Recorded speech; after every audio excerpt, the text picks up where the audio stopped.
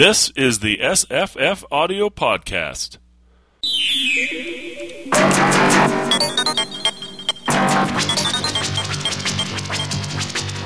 I'm Scott. I'm Jesse. I'm Tamahome. And I'm Paul Weimer. And we're going to be talking about Footfall. Footfall.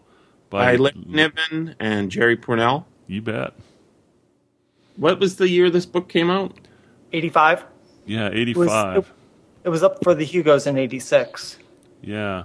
I found a nice page on a site called Worlds Without End that lists all of the books that were up for awards in 1986. And it's really interesting list. You got Ender's Game, Blood Music, Footfall, The Postman, Free Live Free by Gene Wolfe, Count Zero by William Gibson, The Handmaid's Tale, This Is the Way the World Ends by James Moreau, which is a very good book. Never heard of it. Anyway, interesting. A lot of those. Yeah, Robots and Empire by Asimov.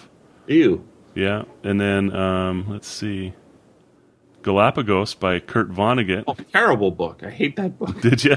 Oh, no. Oh, that's funny. Well, a bunch of humans lying on the beach having evolved into sea lions. Yeah. And then the World Fantasy Award list is interesting. Song of Kali by Dan Simmons, so that was one of his first ones. And then the Damnation Game by Clive Barker, The Dream Years by Lisa Goldstein, Illywhacker, which has a really cool cover, by Peter Carey, a book I've never heard of. The Vampire Lestat by Anne Rice, and Wintergreen by Paul Hazel. Anyway, interesting bunch of stuff out at that time. It's so 80s, man. That list is so 80s. Oh, this is cool. The Hercules Text by Jack McDevitt was up for the Philip K. Dick Award. Yeah, that was one of his very early ones, if not his first one, as I recall. Right. And then A Hidden Place by Robert Charles Wilson. It's also up for that. It doesn't say, I don't see who won it. But anyway, interesting. Don't we know who won? That was not Ender's Game? No, I was talking about the World Fantasy Award. Oh. Yeah, Ender's Game did win the Hugo and the Nebula, I think. Yeah. And that one's a lot better remembered and a lot better selling still, right? Yeah, yeah. I don't know if it was better selling still at the time. No, because Footfall was a New York Times bestseller at the time. Mm-hmm. Yeah. Right. Yeah, it's interesting that Tom Clancy has a blurb on the front. So, in fact, oh shoot, I forgot. I don't have the cover with me, but I'm pretty sure it's on that. I have a hardcover from back then, and that blurb is on the cover of that. Yeah, so I have they were aiming for a mainstream audience, I would think. Totally. Mm-hmm. Nobody does it better than Niven and Pournelle. I loved it. Tom Clancy. Yeah. What is it? What is the Footfall referent for that pronoun? Footfall. He loved it. Yeah. Maybe. I'm thinking maybe Alien Invasion. Mm-hmm. But I was thinking, there aren't that many Alien Invasion books that novels, especially, that are actually like this. When Tam, you had that. You tweeted the end of the acknowledgments, right? And it says Niven didn't want to do it because it had been done before. They're referring to, I assume, the War of the Worlds, right? It's sort of been done so it was done so much that it can't be done again. Don't you think? Right. There's a story I think I told to you about this, about the genesis of this book. They were starting the research for this book, and when they came to the part regarding the dropping of the foot into the ocean, the editor said, "Forget writing this for the moment. Write giant asteroid impact," and that became Lucifer's Hammer. Oh, right. Okay. So they actually took a while off from writing this to write that book, and then went back to this one. Lucifer's Hammer was also a bestseller, as I recall. They just turned these things out like mad in the 70s and 80s. Yeah, it is sort of a Tom Clancy book now that I think about it. It's, lots of governments trying to solve problems with promoting people who, are low-ranking but competent sort of book, right? That's what Tom Clancy was all about. Mm-hmm. Yeah, looking backwards, I mean, at the time I wasn't reading Clancy when I read this in the late 80s, but looking backward, yeah, I could see why Tom Clancy was all over this. Yeah. And all over the other ones that they wrote together. But also that market, the market, this is a market-driven book, right? The editor says, you got to write this. Here's the idea. I'll pitch it to you. And they pitched them, and then they started writing Lucifer's Hammer, or they start writing this, and then they switch to Lucifer's Hammer, and then back to this. It's a high concept market, for Tom Clancy style books, I would think, because it's got that feel, but it also is the the Larry Niven, Jerry Pournelle ideas around a big plot sort of book. It's like a way more mainstream version of Ringworld or something like that. There's a whole lot more characterization. Yeah, or even better, Molten God's Eye is like a very much more mainstream version of that. Because I don't think the aliens get short shrift at all. It's pretty. It's a long trip. Yeah, they do, but I think the humans get a little bit too much screen time. There's too many characters to keep track of for me. I just sort of gave up. That's kind of where I was at too, and I pressed through it pretty hard on audio, so I gotta say that out front. But I never had any problem following the story. But most of the time, it really didn't matter who the characters, what the characters' names were. It was just, there's a family running away from some aliens or something like that, but it didn't matter what their names were. So I didn't have trouble following the story. But, so there were a lot of characters, but I don't feel like they were all fully developed in any way. Because, when I'd leave the audiobook and come back to it, and I'm like, okay, I don't remember who these people are. It really didn't matter. Yeah, but the thing is that development's supposed to be happening because, we spend a lot of time in people's heads who, she's worried about whether her uniform is going to bring her career down because she's not pressed her uniform. It's like that introductory stuff, this character is worried about something and, should I sleep with him? Or whether women's liberation was all that great for her personally, not really. It feels like it's going to be a character-based book, but there's just too many, and because you're always switching away to go to someone else or someplace else, that I think one of the most interesting things on the re-listen, I was re-listening to it, is thinking about that the Saturn flyby, I think that is just a real scene.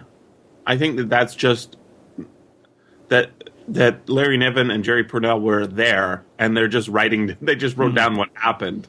Yeah, and because and then they did it sort of from a point of view of a journalist character who I guess we see later, but we don't really care about because it sort of feels disconnected. It's like a series of it's a big disaster movie. This book, right? It's those movies where you have 40,000 characters on the screen and you follow a couple of them here and then you switch over to there and then the president's screaming about some problem and then he gives a big speech and blah blah blah. Except the president's not as much of a hero in this book as it would be if it was a movie. Yeah. Yeah. Go ahead, Paul. When I first read this book, I didn't quite catch the politics of that. When I reread this a couple years ago, I thought, oh my God, they really put the screws to the president, make him look weak, and basically overrule him and override him at the end. Yeah, the military-industrial complex always knows better than the president does.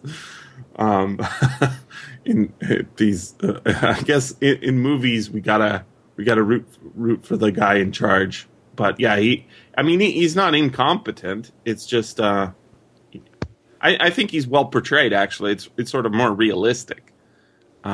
But because, they're not strategists, they're not experts on any particular thing. They're experts on getting to be president.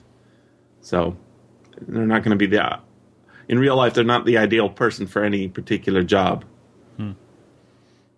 Right? When World War II starts, you have to get the old prime minister out and get a new one in, so they can get the job done. Yeah. One of the things that I really did like about this book was the whole book is sort of a case for getting science fiction writers, into the government. You know what I mean? It's like, if something like this were to happen, a handful of science fiction writers would be a good idea to have as advisors. They come out as the top characters in this book. And they really do. And they go to them over and over and over, and I'm sure they really enjoyed that. Yeah, I was even inspired to do an SF Signal mind meld based on this idea. I put out the question, well, if this really did happen, like in Footfall, what science fiction writers today would be a good idea for the government to talk to? Oh, that's awesome. I got to look that up. Well, who was the consensus? There was a lot of different people they threw out there. I'd have to pull up the webpage. I should have had that up in advance. I just thought of it talking about that. The one that leaps to mind is David Brin. Yeah, I think he was one of the people that got a lot of play. He certainly spends a lot of time thinking about it. I've heard of like the government going to different authors, to like spitball different terrorist scenarios. And yes. Oh yeah. I hope what's that his name? Is it Bear? I think it's Greg Bear. Greg Bear. That they've talked to in the past about Bear, Bryn Benford, and somebody starting with a V. Benji Werner. Benji, yeah. Benji. Yeah. But I'm not sure. I would want some Sheckley in there and some Dick. They'll be a little more skeptical about what's actually going on and maybe have a sense of humor about it. The one thing that I really wanted to mention, be sure to mention, Jesse, you tell yourself, be sure to mention this, is there is one book mentioned in this that isn't in the book, that isn't The War of the Worlds, and it's a really good book that I've read. That is an alien invasion story, sort of. It's called it's by William Tenn. It's called The Men in the Walls. Isn't Men it? in the Walls. That's right. And it's a very interesting story told from after the invasion has happened many generations ago. The aliens have taken over the Earth, and the aliens are giants. They're thousands of feet tall, and the human beings live in the walls of the houses that the giants have built on the planet Earth. So basically, we've been turned into mice, and it's kind of a comedy in the plot. There's a lot of sort of humorous situations, but it's not played as a comedy. And how are we supposed to kick these stupid aliens off the planet? It's not going to be easy because they can just crush us, and if they even come into the room, you have to be hiding in the walls, or you just shit your pants because you're a mouse basically. Fun book. Cool. Yeah, that was that one. They were definitely paralleling the plot line of them running around the bowels of the herdmaster's ship. There's a lot of questions I have that maybe you guys can help me answer about what's going on with regards to some technical stuff. So when the how did we pronounce her name? That's why I was going to ask you guys. Since you guys heard the audio and I haven't, how do they pronounce it? I always do it the Pathit, but I don't know if that's right. I think that's pretty much how they did it. And then there was, there's a word in the book. It's F-I with an apostrophe, and there's some kind of a weird pronunciation of that. It's almost like an intake of breath. Right. So yeah, something like that, and they would just plop that in all the time. And I think the narrator did a pretty good job of trying to make it all sound like it. Right. I mean, he gives them sort of a I'm got a tongue in my mouth.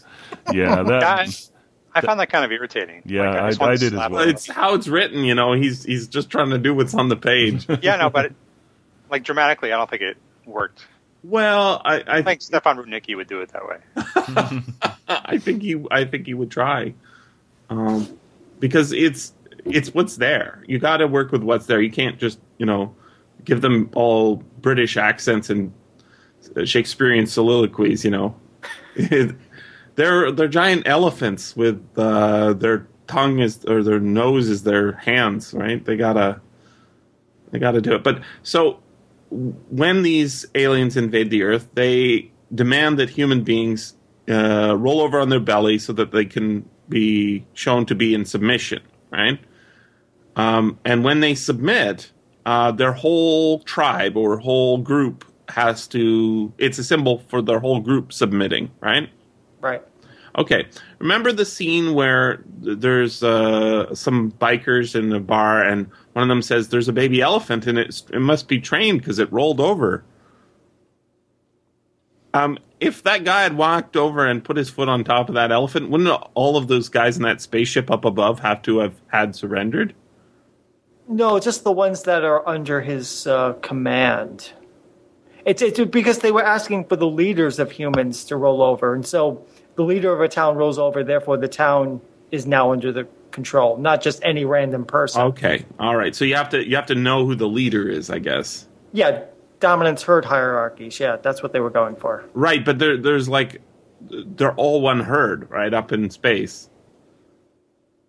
In the end, yeah, under the herd master. Yeah. Yes. Yeah, I remember at the very end, when the surrendering was being talked about and everything, there was some of those in Africa, and there was a question, when the president was talking about it, there was a question about whether the ones in Africa would surrender if the ones in space did or not. Mm-hmm. Mm-hmm. So he didn't expect, just like, human beings, he didn't expect one of them to speak for all of them, even in the one ship. Yeah, so if we think about the way human beings interact in war, a group can surrender, individuals can surrender. You put your hands up, you wave the white flag, right? And then you, I guess, ceremonially give up your sword or your gun or whatever it is. It doesn't mean, just because you got the field marshal doesn't mean you haven't got Hitler to surrender just yet, right? Right. So that makes a little more sense. But I guess what I kept thinking is, why didn't these aliens have any science fiction writers to help them empathize with what it's like to do first contact with aliens? It's like, I know that a white flag's not going to work if I run up to a bunch of people who've never seen me before and don't know my culture. How come these aliens didn't have this benefit? They don't have any fiction to help them strategize on what it would be like to do first contact, and they never mention that. The aliens are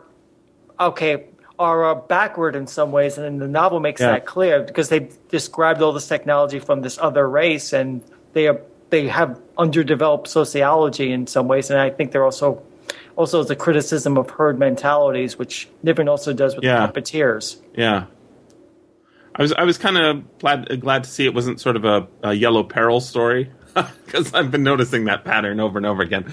And then there's Africa, though. Yeah, well, yes, but it wasn't as it's not explicitly. I mean, everybody gets short shrift except for the Russians and Americans, right? What happened to Canada? Poor Canada. Nothing. We don't know anything that happened there. And since this is supposed to be a global spanning story, all we get is, I guess, Zulus and that sort of represents all the other countries, all the other peoples. I don't know. What I think was a really good scene to have, though, in this book was the nuking of Kansas by Russia, but it was a friendly act.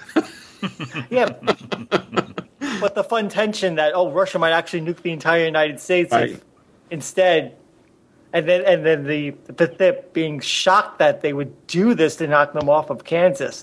That was well done. I found that odd that the book was set in the 90s rather than contemporary, and they still had this whole Cold War, Russians in space. Well, they sort of had they had this this technology fetish sort of thing going on with. I mean, they had the F-15s with the satellite interceptors, right? Yeah.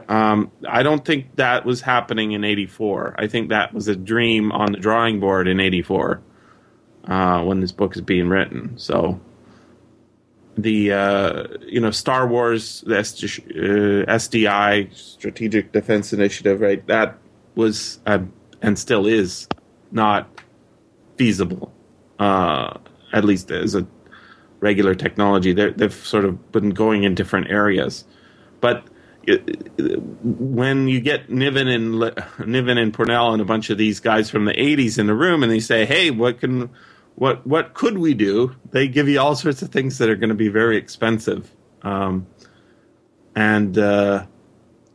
I think for me the most interesting scene is the one of Saturn. Right, that's where the money should be spent. Is send those probes to Saturn. Because I don't think life under the whatever would be that bad. They seem to want to hang out in Africa and use those planes to grow their food or whatever. Oh, and I guess bomb the Earth until it conforms to their idea of. Oh, okay, so it could be pretty bad, but still, I'm not sure this threat is that plausible. And the other thing that's interesting is that unlike the War of the Worlds, which is famously an allegory, that's this kind of fiction, and the kind that Larry Niven seems to do, and I guess Jerry Pournelle with him. There's no allegory at all, or if there is, it's within certain scenes or within certain situations rather than an overall one. It's what a lot of people think of when they think of science fiction. They think of spaceships and rockets and Star Trek and laser guns, right? Well, That's kind of what these guys are about: is spaceships, rockets, and laser guns.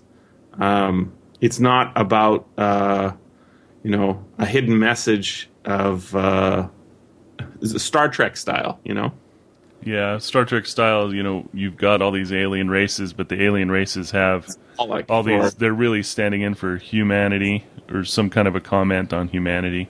I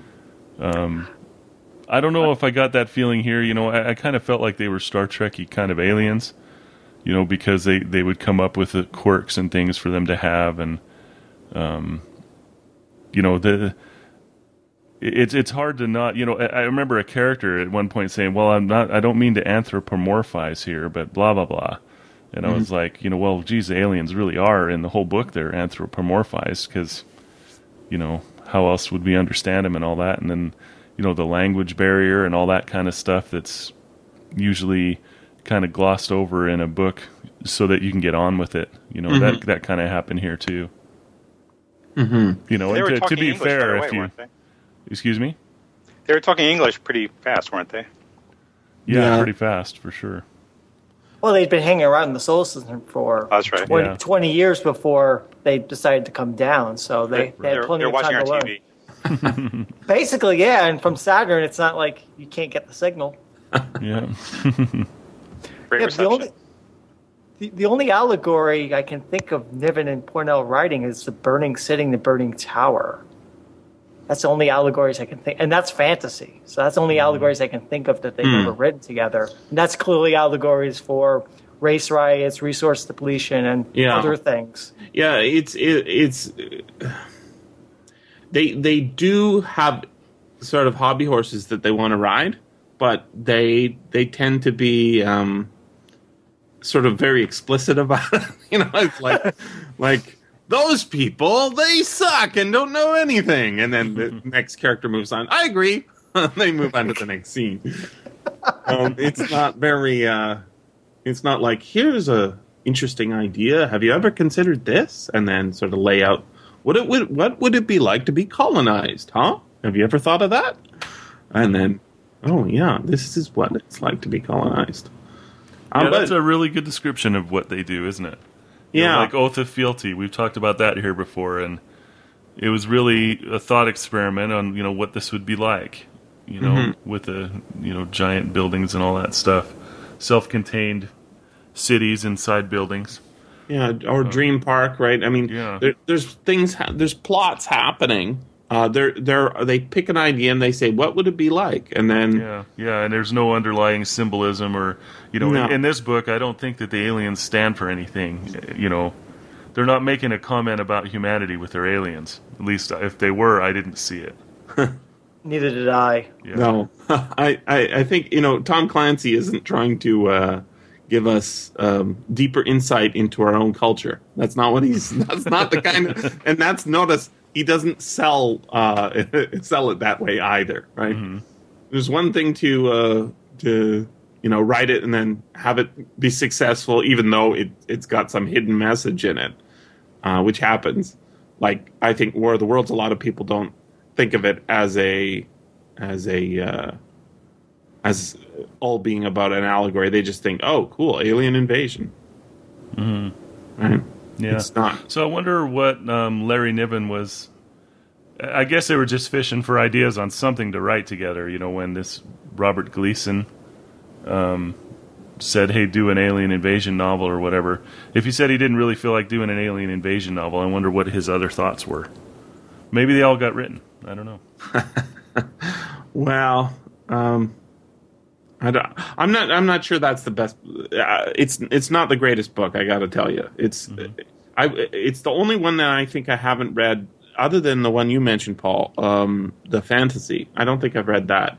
What's it called? The Tower and what? The Burning City and the Burning Tower. The Burning City and the Burning Tower. I'm not familiar with that one. They're set in Niven's Magic Go Away series. Oh, I like that. Yeah. Yeah, it's set in that world. Basically set in that. Yeah, it's basically Los Angeles. It's basically Los Angeles in that world, and Southern California. Huh. Interesting. Oh, so it's much further along, I guess. It's towards the end of that sequence. Magic's clearly starting to fall apart, and the cracks are starting to show. The original, I think the cracks were showing as the magic goes away. I think is that the first novella or something. Yeah, that is. I mean, it's set not in the past. It's set sort of in a mythical past, right? It's set thousands of years ago, at least, because there's the history doesn't match up with what we know about prehistory. So that might be interesting. I'd like to. Is it any good? It's not bad. I think I need to reread it. I mean, I read it years ago. I need to reread it more critically and see if it still holds up. Mm-hmm. I was entertained at the time, although the allegory is a little more present in that one than in their other works. Right. I mean, there are things you can read into their Oh, definitely. Yeah. It's just that's not what I go to Larry Niven for, anyways. I don't say give me something to think about my own society. It's more like, well, if physics works like this, then what if this situation happened? And he said, oh, that's interesting. Nobody thought of that before. Very smart, Mr. Niven. But I was trying to think, is there a alien invasion novel out there that is like what we think of when we think of movie, The Day the Earth Stood Still is kind of like that. It's an alien, not invasion, but first contact, alien spaceship comes down to Earth, and then is it going to destroy us? Should we bring out the army? It's a alien invasion that didn't happen story, right? Mm-hmm. Or if it is an alien invasion story, they only send the one ship and they say, do what we say. What do you think? Is there another novel out there? Yeah. There's the Turtle Dove series. Oh, that's right. Yeah, we were talking about that before, right? Yeah, Luke Burridge is reading one of those right now. Yeah, he got really into. We were talking about that. I was talking about that series with him, mm-hmm. and he was saying, "Yeah, it's not that great," and he started getting into it while he was talking about it. He said, "Oh, that does sound good." They're very readable. I mean, I don't consider them high art, but I mean, I just kept plowing through them. Like World War II with aliens and tanks versus tanks. Hey, this is cool. Yeah. And just keep going. I mean, it's kind of like popcorn. Yeah. You keep eating it. I mean, it's not going to change your life. It's not high allegory, but they're entertaining enough. Right. And clearly he read Footfall and was thinking about some of those issues. Got it. Yeah. The Alien Years is one. Thanks, Tam just sent us a list through there, and I'm flying through it. But I haven't read the whole book, Alien Years, but I read a novella that was in one of the year's best collections from that. And that was Out of Dark. That's a recent book, right? The one I'm talking about is The Alien Years by Robert Silverberg. I'm going to scroll down until I find it. Yeah.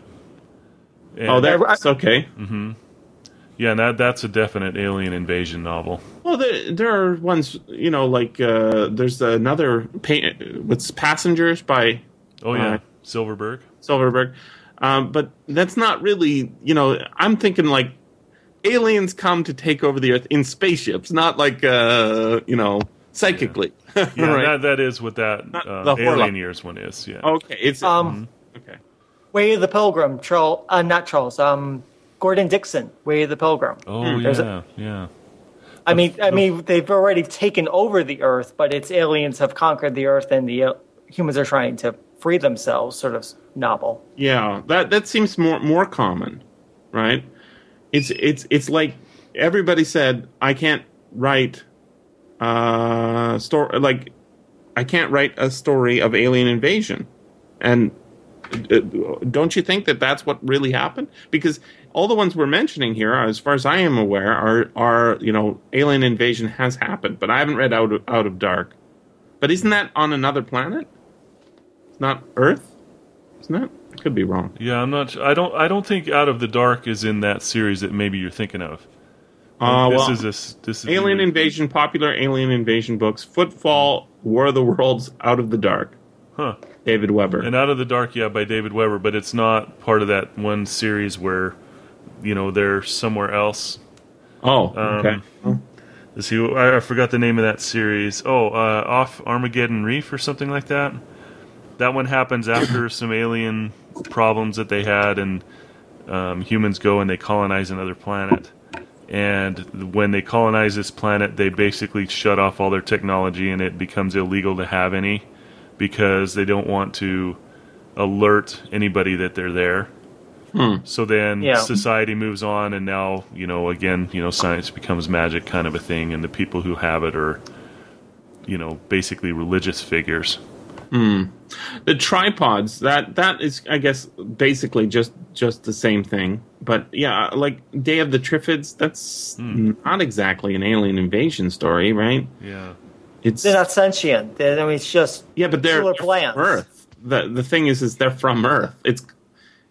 I've seen a couple versions of that. I mean, I've seen they got mutated from Earth, and others that they came down. So no, it's. I mean, the original, as far as I'm aware, is what I'm remembering from my brain having read it, is that there's a light in the sky, lights in the sky that are maybe something, and then all these sentient animals that are, plants that they've got kept in special farms. Escape.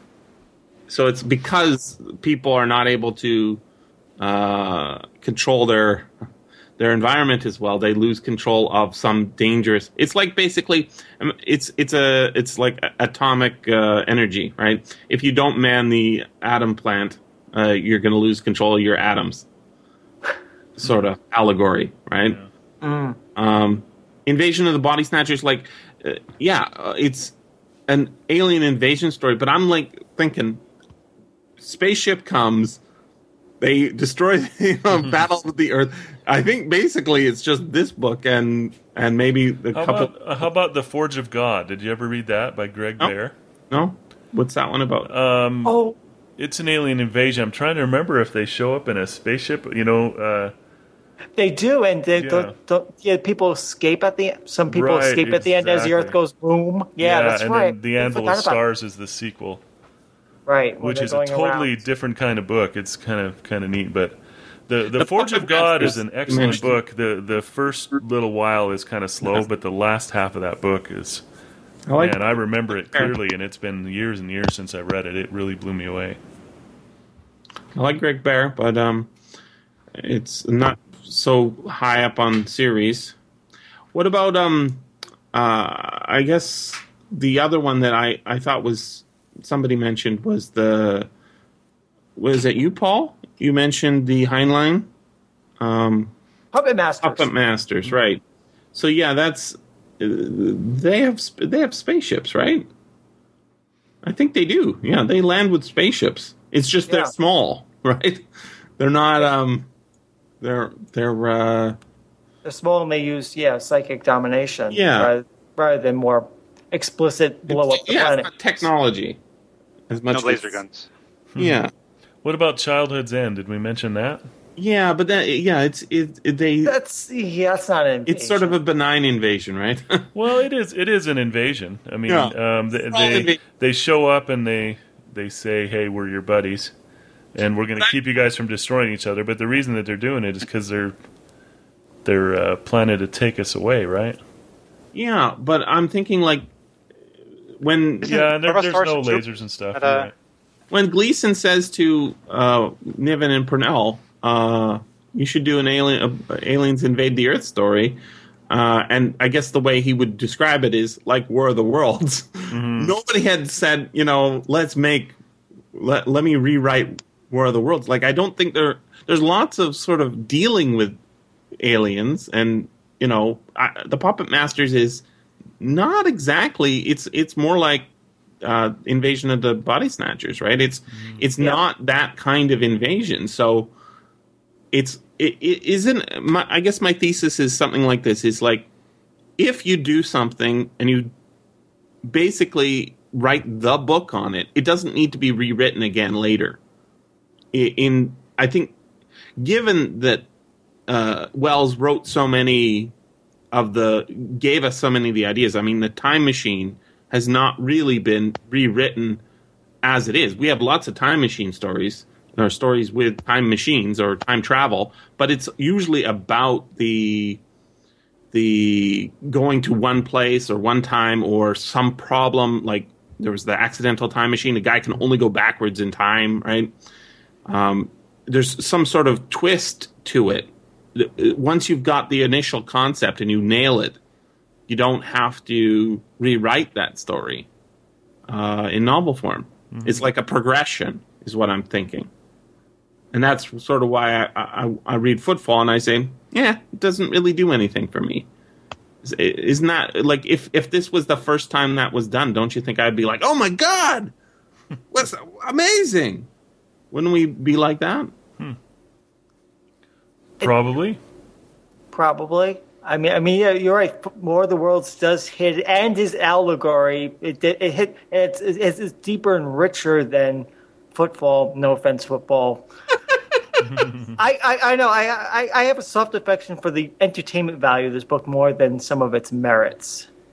I mean, it's just high concept, cool, neat, gee whiz, wow. Yeah. But wow, they dropped meteors on that tank column in Kansas. Wow, that's nice. Yeah. How come you like this better than Lucifer's Hammer?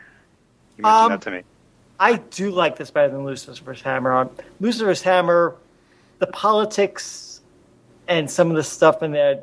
Yeah, but is that entertainment value? Because I think Lucifer's Hammer is actually, it's original in one sense, right? It's trying to say, what are the effects of a giant asteroid hitting the Earth? It is more original that way, yes.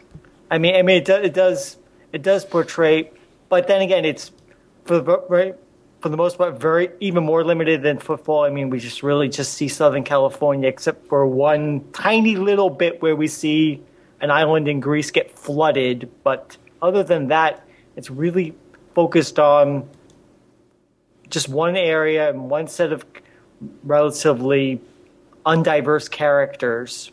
And some really questionable politics. And there's no question. There's problems with it, but I have this feeling that this book is sort of a good way of understanding. Like I talk about a story. I talked to Scott many years about it and argued with him about it. There's a story by Tom Godwin, the only one anybody knows by him, The Cold Equations, right? Yep. Not a good story. If you read it, it's technically badly written. It's got a kludgy sort of get the job done till the end, right? And it's the idea that's so good.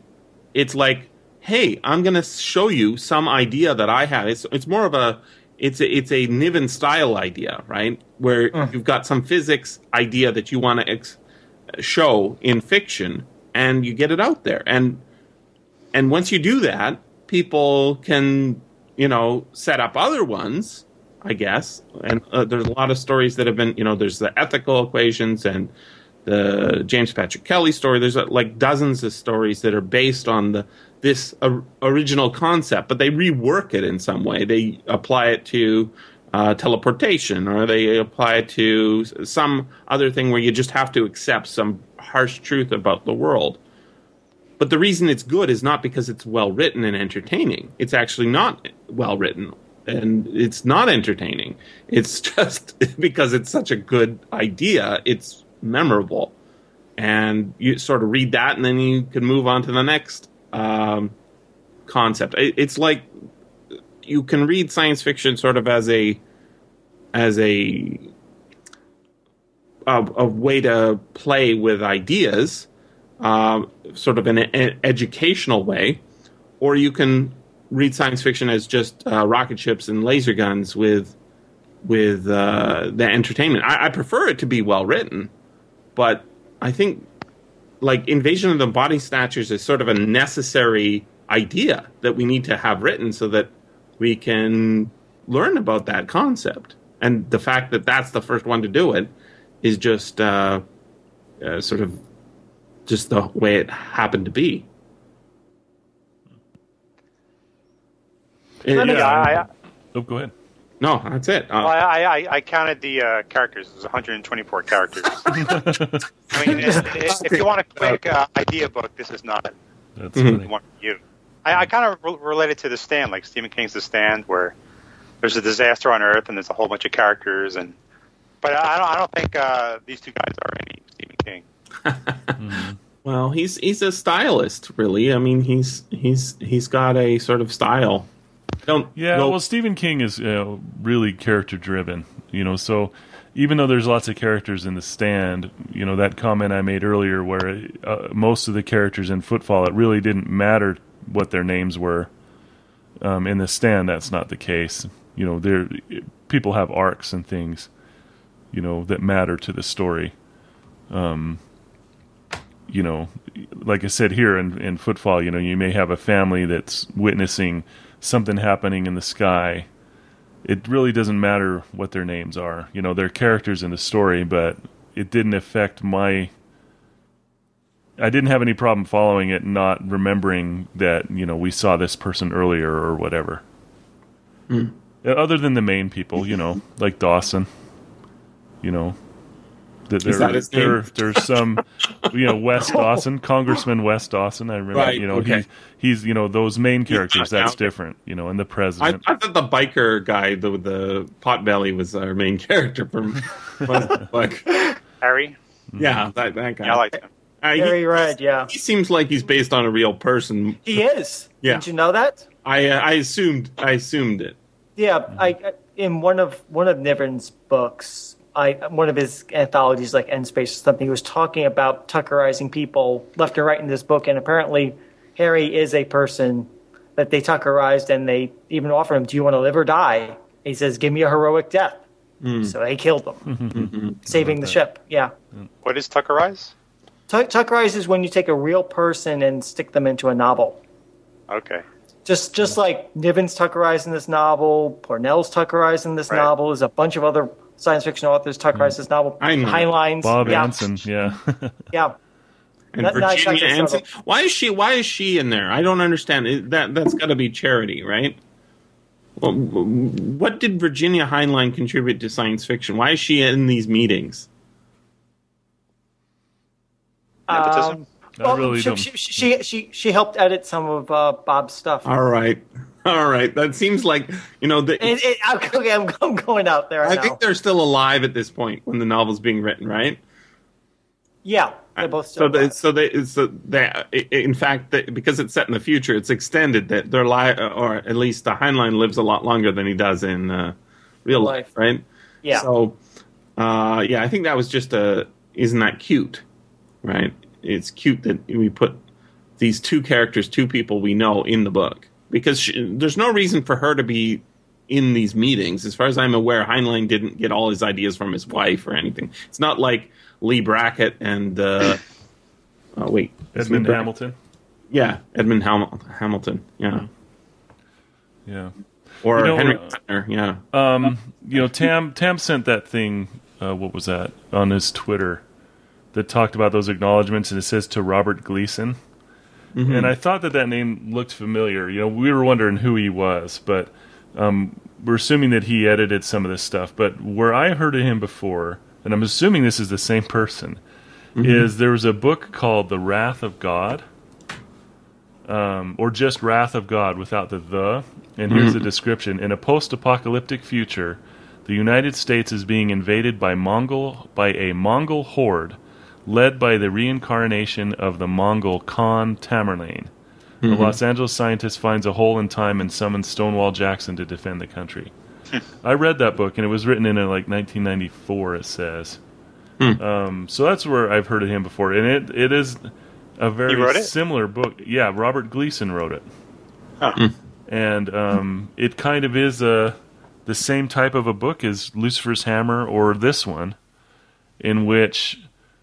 the world is, we're a world at war, and the United States is being invaded, and they started. He went over, through Africa and down, and it was interesting to read because, I live in the Rocky Mountain, Utah, Idaho area, and they came right through here, the Mongols. I think most of this book was set in Spokane or something. That's Bellingham, right? Mm-hmm. Bellingham. Yeah. That's right. That's just across the border from me. So I was kind of worried that we were going to get rocks dropped on us. And have. Well, yeah, but when the Orion ship goes firing off, the whole area gets devastated. Yeah. Well, that's actually a little bit of allegory because Hanford is like a... There's a giant nuclear waste dump in Washington State right near. Oh, really? Yeah, I didn't know that. Yeah, it's where they keep all the spent fuel rods and such. It wouldn't be good to have a sort of a toxic spill there, or rocks being thrown at the ground because there's a lot of radioactive materials sort of piling up. They built that Yucca Mountain. Mm-hmm. I don't think they're still using it. I don't. No, right? There's still lawsuits and stuff. Oh my God! It's like, let's just keep it all in the same place. I think. Well, it's worse. It's all around the country. Yeah, but put it in. You put it in deep enough in the ground below the water table, or something. Can't just keep it all up above the ground. I like nuclear power. I think it's a good idea as long as, you do have somebody manning it. But you can't keep all the waste above the water table. It's no good. Mm-hmm. It's bad. Not in my backyard, unfortunately. It's very powerful, especially when it comes to nuclear waste. Yeah. Alas. So the funny thing is also the money being spent, right? Notice how much they talk about how expensive things are going to be. They don't, right? Yeah. Well, the thing is even back then, that was what it is. Like they say, strategic defense initiative is going to cost this amount of money. This is the 1980s under Reagan. We're going to spend a certain amount of money. Even during war, I'm sorry to tell you, people have to be paid. Having all those food shipments going to Bellingham. It's Bellingham, right? Not Spokane. Yep. Yeah, Bellingham. Those people have to be paid because you got to get it's just not mentioned at all. Right? We'll just do this project, right? It's like when Larry Niven and Jerry Pournelle go to that meeting, they say, "Hey, spitball us some ideas for how to save America from nuclear war." And they come up with rods from God, right? The Thor project, from the sky. Well, they're not looking at it for a cost benefit analysis of the dollars spent versus the protection, right? They're just looking at it as the ideas thing. And even the president, who should know about this, he doesn't say, is that feasible? Can we do that? Is it? And the scientists always say, oh, sure, we can do that. And the science fiction guys in their meetings, and they're not worried about when rocks fall from the sky and destroy India. It's not a big deal because they're just interested. They've got a more global view. You still have to pay the bills, though, right? You have to get that money from somewhere. They need to have Paul Krugman in there advising too. Mm-hmm. Paul Krugman, science fiction fan. Yeah. Yes. I would like to see his take on the alien invasion. I think it would be different. So it would be more Asimovian, maybe. Maybe. Yeah, because he's a fan of the Foundation series, right? So.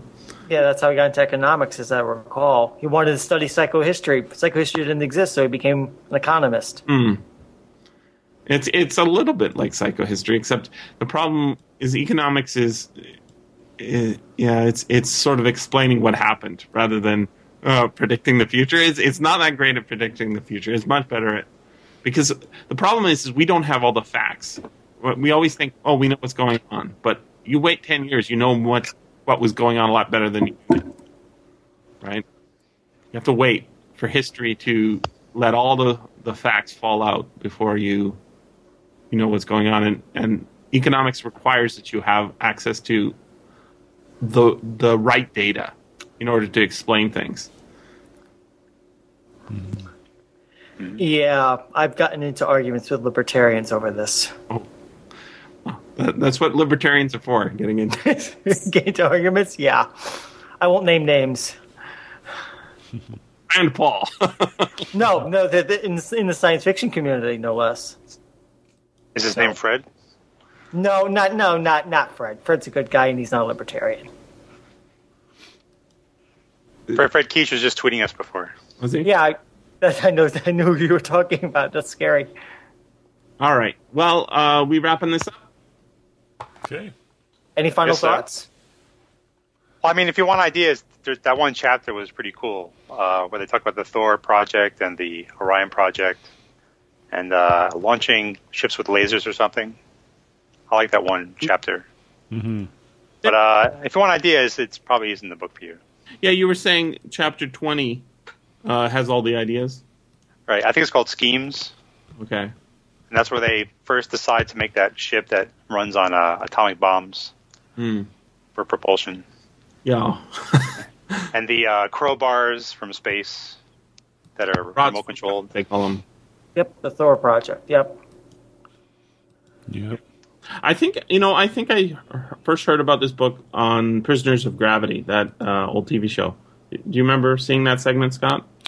Yeah, I think I do. Yeah, I love that show. Niven and Pournelle were talking about it, and they have, I don't know if they still do, but they have this whole smug thing going on that was really annoying. It's like, yeah, we came up with this great idea, now the government's going to do it. It's like, what? You can't do this. You can't do smug just because the government's going to do something you came up with. What if it's a bad idea? But, and there was, I think there was another one. They were on that show, and they were talking about a book they were working on that was about why environmentalists are stupid.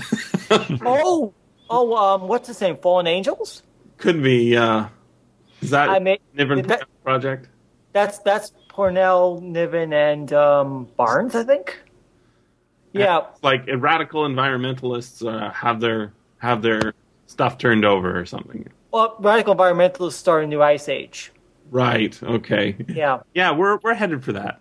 Well, basically, radical reductions in carbon dioxide emissions cause the Earth to cool and start a rapid ice age. That's basically the plot of that book. Yeah. So I would say that, Niven and Pournelle, they don't have exclusively access to the truth. I wouldn't want either of them elected pope. Nor enjoying popage. Pournelle's a Catholic, so I guess he'd be technically eligible, I think. Don't tell. Don't give me any ideas. Yep, there's a subject for their next book. This has been the SFF Audio Podcast. Please join us at www.sffaudio.com.